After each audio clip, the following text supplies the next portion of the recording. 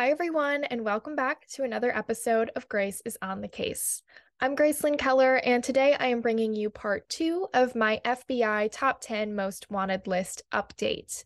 If you haven't yet, go ahead and listen to part 1 first, as I covered fugitives 10 through 6 on the list there. Today we'll be counting down and covering fugitives 5 through 1. So let's get into it.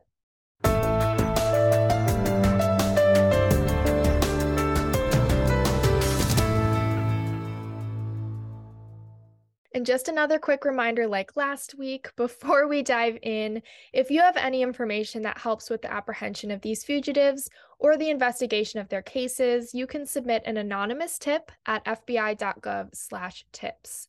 If you think you recognize or have contact with any of the people discussed today, don't make contact with them, don't confront them. They are all considered to be armed and dangerous. Instead, please, please, please call law enforcement. All right, so number 5 on the top 10 most wanted list is Yulan Adonde Archaga Carias, the alleged leader of the Honduras MS-13, which is an international criminal gang that originated in Los Angeles. He was originally entered at number 7 in November of 2021 after Robert William Fisher, an alleged family annihilator and arsonist who I covered last week, was removed from the list because he was suspected to have committed suicide. Carias has since been moved up to number 5. So when I first recorded in 2021, the number 5 spot belonged to Rafael Caro Quintero, an alleged high-ranking member of the Sinaloa cartel and the Caro Quintero drug trafficking organization based in Sinaloa, Mexico. He was wanted for a very, very long list of racketeering charges and for the 1985 kidnapping and murder of Drug Enforcement Administration Special Agent Enrique Camarena in Mexico. Caro Quintero was captured and arrested in July 2022 in Sinaloa, Mexico, by the Mexican Navy. The U.S. sought immediate extradition but was blocked in August by a Mexican judge. Caro Quintero remains in custody in Mexico and has denied involvement in the 1985 murder, as well as his alleged involvement in high-level drug trafficking throughout Mexico. And that brings us back to our current number 5 fugitive, Yulan Adonde Archaga Carias.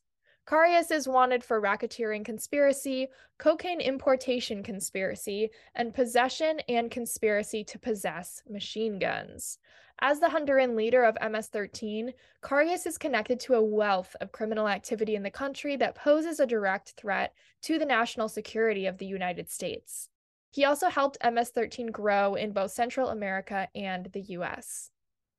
So I have heard of MS-13 before this. I knew they were bad guys, but this isn't just your average street gang. The organization was started in Los Angeles in the 1980s by Salvadoran immigrants who had just fled the long and brutal civil war in their country.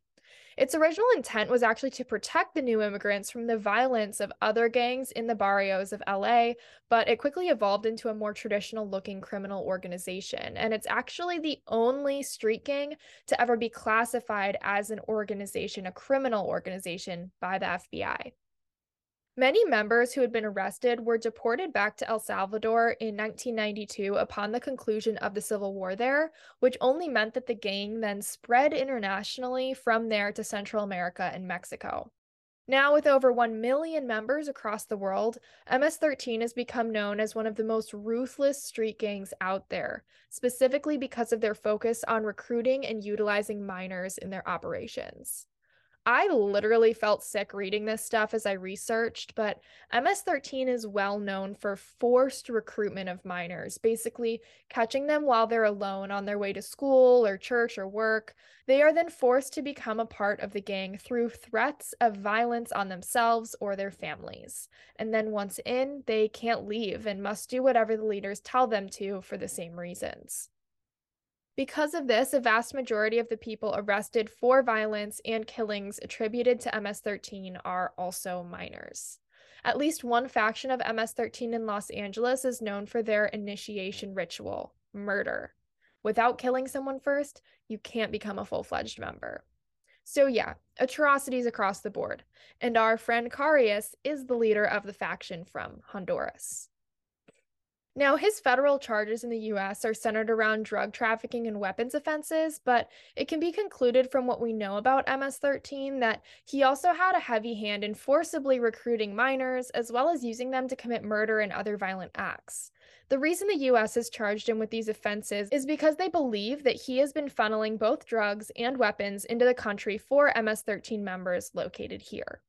So Carius was actually arrested in 2015 in Honduras for money laundering and illicit association, which basically is a charge that means he's suspected to be part of a crime organization.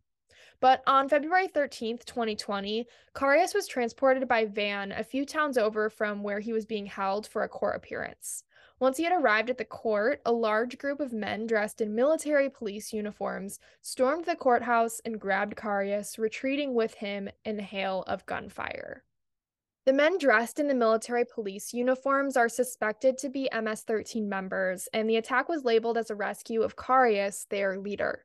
He's been a free man since this incident. Afterwards, it was revealed that many high-profile inmate transfer protocols were broken during Carius's travel to the courthouse, including transporting Carius by van instead of helicopter, which is what is normal protocol, and having fewer guards than required escorting him. The military police were also not notified of Carius's travel itinerary, which is a requirement in Honduras when a high-profile inmate leaves their prison for any reason. And this leads me to wonder, how many dirty law enforcement members have had a hand in this as well? The group absolutely needed multiple people on the inside to pull this off, and I'm sure they paid some people off or threatened them or whatever, but yeah, this was only able to happen because of corruption inside law enforcement. So in 2021, Carius was indicted on those federal drug and weapons charges in the US, and he was added to the most wanted list where he remains. He's thought to be hiding out somewhere in Central America, and he should be considered armed and extremely dangerous. As we come to number 4, we've had a bit of shifting happen on the list. Back in 2021, the number 4 spot belonged to Eugene Palmer, who was wanted for his alleged involvement in the 2012 murder of his daughter-in-law outside of her home in Stony Point, New York. Palmer owned the property his son and his daughter-in-law resided at with their 2 children, and then he lived next door. The relationship between Palmer's son and daughter-in-law deteriorated over time, leading Palmer's daughter-in-law to threaten to divorce Palmer's son and sue Palmer for the home her and her family had been living in. Enraged by this, Palmer allegedly ambushed his daughter-in-law on her walk home from dropping her kids off at the school bus stop. He shot her and then fled in his pickup. His truck was found abandoned in the parking lot of nearby Harriman State Park, which is where he is believed to have taken off on foot, and no trace of him was found after that. In August 2021, shortly after my first recording, Palmer's granddaughter's home was actually raided in search of Palmer, but no trace of him was found there either. In March of 2022, the 10-year anniversary of the case approached, and Palmer was featured on the revival of America's Most Wanted, where authorities said that the 81-year-old could easily still be alive and hiding out off the grid thanks to his extensive knowledge of the outdoors. Palmer was removed from the Most Wanted list in July of 2022, and authorities deemed that he was no longer fitting of the criteria for being on the roster. There was no specific reason given beyond that, but if I had to guess, the FBI probably decided that there were more dangerous and pressing fugitives that needed the press coverage, similar to Fisher last week. Palmer's case had already gotten massive coverage in the 10 years that he was on the list, and there has still never been a confirmed sighting of him since the day of the murder. Plus, if he's still alive, he's approaching 83 years old. So while he is still a wanted man, it's questionable if he's still alive, and if he is, authorities believe he'd be hiding out in either Florida or the Adirondacks in upstate New York, where he has relatives. So back to the current list, occupying spot number 4 is Alexis Flores, who was actually in the number 2 spot back in 2021. He was moved down a bit, but he is still on the list, and for good reason. Flores is wanted for his alleged involvement in the kidnapping, sexual assault, and murder of a child in Philadelphia, Pennsylvania. Irania De Jesus was 5 years old when she was abducted in 2000. Flores was born in Honduras in 1975 and immigrated to the US illegally sometime before 2000. It's unclear of when he actually did immigrate here, but in the summer of 2000, a Huntington Park, Philadelphia resident named George Contreras took in a homeless drifter who called himself Carlos. Contreras gave him shelter, clothing, and a job as a handyman. Then on July 28th, the same summer, 5-year-old Urania de Jesus was reported missing. 5 days later, on August 3rd, 2000, her body was discovered in the basement of an empty apartment building. De Jesus had been sexually assaulted, strangled, and then wrapped in a trash bag after being kidnapped by her attacker. There was also a t-shirt with a distinct political logo on it that had De Jesus's blood on it. The building that she was found in was on the same property that the drifter Carlos was believed to have been staying in. Police questioned the neighborhood and asked residents about the distinct t-shirt found at the scene. When Contreras was questioned, he recognized the shirt as one of the things that he had given Carlos after taking him in. He also noted that Carlos had not been seen in the area since De Jesus went missing.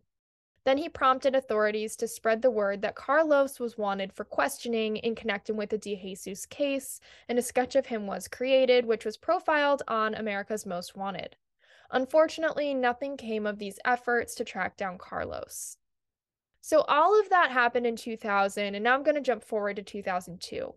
In the years after De Jesus was initially found, no real forward motion had occurred in her case. There was no luck tracking down the mysterious Carlos, and by then police figured that it wasn't even a real name, meaning that they had no information on the actual guy. Now we're going to come back to our fugitive, Alexis Flores, and I promise all of this is connected, just bear with me. So Flores was arrested in 2002 for shoplifting, but managed to avoid the authorities discovering that he was undocumented. He ran out of luck in 2004, though, when police responded to a noise complaint at Flores's residence, which was now in Arizona. He provided the police with false identity documents, which is a felony, and the police arrested Flores for forged documents. Flores was incarcerated for 60 days, and then he was deported back to Honduras in June of 2005. Then, in 2006, long after his arrest, release, and deportation, police decided to enter Flores's DNA, which had been taken when he was arrested, into CODIS. Quick crash course for anyone unfamiliar with CODIS. I know I've talked about it on this podcast before, but it stands for Combined DNA Index System. Basically, it's a national database of a bunch of people's DNA. Police can use it to try and match DNA samples found at crime scenes to the DNA in the database. Because of privacy laws in the United States, not everyone's DNA is in there, of course, but it's become pretty standard to take samples from those convicted of felonies. So the database is mostly convicted felons, and then there are some exceptions as well.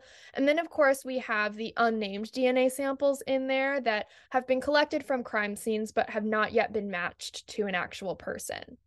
So authorities entered Flores's DNA sample into CODIS, and at the time it didn't match to anything. But once they entered it, it was logged, and then it lived in that database for possible future use. And this came in handy when, in March of 2007, police in Huntington Park decided to enter the DNA found at the scene of De Jesus' murder into CODIS, and they got a match. I'm sure you can guess who the match was, but if you haven't figured it out already, that match was none other than Alexis Flores, who is believed to be the mysterious Carlos. Now, this is a big blow to police who literally had Flores in custody, but because he was deported to Honduras, police from the US can't just go to Honduras and arrest him. He's like in another country now with their own laws and regulations. So on March 22nd, 2007, a local arrest warrant and a federal arrest warrant were issued for Flores for the charges of murder and various other felonies. Unfortunately, the US and Honduras do not have an extradition treaty, so there isn't any way that authorities can file paperwork or go get Flores. Since they can't actually go find him, he was added to the most wanted list on June 2nd, 2007. And there was also an Interpol red notice issued for him as well. Presently, authorities believe that Flores is either still in Honduras or possibly back in the United States. He has ties to Phoenix, Arizona, and Schaumburg, Illinois, which he had stated was a previous residence at one point. And Flores has a host of known aliases as well, including Mario Roberto, Alex, Alessis with an S, and he's also been known to use multiple birthdays, including July 18th, 1975, July 18th, 1982, September 15th, 1980, and July 17th, 1982. As far as defining features, he has a large scar across his right cheek, which is pretty distinctive. Flores is considered to be armed and extremely dangerous. I want to make that clear. So if you recognize him or any of the aliases or birthdays, just contact police, y'all. Submit an anonymous tip. Don't engage with him. Moving along to number 3, we have another new face. In 2021, spot number 3 was filled by Jose Rodolfo Villarreal Hernandez. Hernandez was wanted for the 2013 hit he had put out on lawyer Juan Jesus Guerrero Chapa, a Texas resident. I covered his case in the first part of this episode because he had just recently been captured and was bumped to spot number 10. So if you want to hear his full case, go ahead and listen to that episode, but here's just a really quick rundown. He's a drug trafficker and is reportedly the leader of the Beltran-Levia cartel, although his alleged drug smuggling activities were not why he was put on the most wanted list. Basically, it was alleged that he had sent 2 hitmen to track down and kill Chapa because he held Chapa personally responsible for the death of his father. So a couple people had been arrested over the years in connection with this hit, but Hernandez was still in the wind. On January 7th, 2023, he was captured by Mexican authorities, and he's currently being held in Mexico pending extradition to the US. So our current number 3 on the list is Omar Alexander Cardenas, who is wanted for murder and the subsequent flight from the scene of that murder. It's alleged that he shot and killed 46-year-old Jabali Dumas outside of a barber shop in a large outdoor shopping center in Sylamar, California, a city next to Los Angeles, in August 2019. He's also a suspected member of the Pierce Street Gang. Cardenas is said to have fired 9 rounds at Dumas out of a semi-automatic weapon from approximately 30 feet away. I've linked CCTV footage in the show notes and on the show's website, gracesonthecasepodcast.com, that shows both Cardenas walking toward the victim, who is off camera, and then him running away after the alleged murder. It's pretty chilling to watch if you want to watch it. Despite his ties to the Pierce Street Gang, it's unclear if Cardenas and Dumas ever knew each other before the murder or really what the motive in any of this was. It honestly just sounds like senseless violence. The FBI believe that Cardenas is hiding in either Mexico or Southern California, where he has friends. They also believe he may be working as a construction worker, and he's known to go by the nickname Dollar. In spot number 2 is Arnaldo Jimenez. Back in 2021, Jimenez was in spot number 9, but he has since moved up due to some recent developments. At the time of my original recording, spot number 2 was Alexis Flores, who I just covered as number 4. So Jimenez is wanted for first-degree murder. It's alleged that he killed his wife, Estrella Carrera, on May 12, 2012, just one day after their wedding. The couple was married at City Hall in Chicago on May 11, 2012, and after the wedding, they celebrated with family and friends over dinner and then headed to a nightclub. It was reported that they left the club around 4 a.m. Authorities believe Jimenez and Carrera got into a heated argument in his car, which escalated to the murder. He allegedly stabbed his wife in the back seat of his Maserati, then dragged her body from the vehicle into her apartment in Burbank, Illinois. Her body was found in her bathtub, and she was still wearing the same dress she had worn for the wedding. He was charged with first-degree murder, and a state warrant was issued for his arrest on May 15, 2012. That warrant was then followed by a federal warrant after it was discovered that Jimenez had fled to avoid arrest.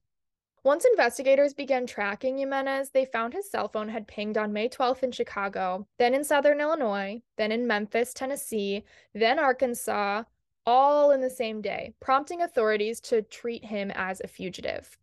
On May 13th, he made calls from Houston, Texas, and then Hidalgo, Mexico. So police actually arrested Jimenez's brother on drug charges in 2012, unrelated to the murder, but recently released new information in Jimenez's case found at his brother's home during that 2012 raid. While raiding the residence, they found Jimenez's Maserati, and the backseat was covered in blood belonging to Carrera. Because of this find, the FBI now believes that Jimenez traveled to his brother's home immediately following the murder, and his brother drove him from there to Mexico, dropping him off and returning to the United States to hide the Maserati. Authorities still believe that Jimenez is hiding out in Mexico. Prior to the crime, though, he resided in Chicago, Illinois, and he still has ties there. He also has two known aliases, Arnaldo Jimenez with a G and Arnaldo Rochelle Jimenez. And that leads us to our final fugitive, number 1. In 2021, this spot was held by Jason Derek Brown. Brown was wanted for first-degree murder and armed robbery with his connection to the armed robbery of an armored truck in Phoenix, Arizona, during which truck guard Robert Keith Palmores was shot and killed. Brown led authorities on a wild goose chase after fleeing the scene, traveling from Phoenix to Henderson, Nevada, Las Vegas, Orange County, California, down to San Diego, right near the Mexican border, and then backtracking all the way north to Portland, Oregon. During this, he swapped out his car multiple times. His final known location was the Portland International Airport, leading FBI to believe that he had successfully fled the country. While Brown is still a dangerous fugitive and his case is far from closed, he was removed from the list in late 2022. An FBI spokesperson said that after 15 years, extensive media coverage, and a continuing investigation, Brown had still not been located, and it was time for him to be replaced with another fugitive who would stand a better chance of being apprehended through the media exposure the list provides. That man, the current number 1 most wanted fugitive on the list, is Donald Eugene Fields II. Fields was just added on May 25th, 2023, a mere 2 weeks ago at the time that I'm recording this. And he's wanted for sex trafficking of at least one minor between 2013 and 2017.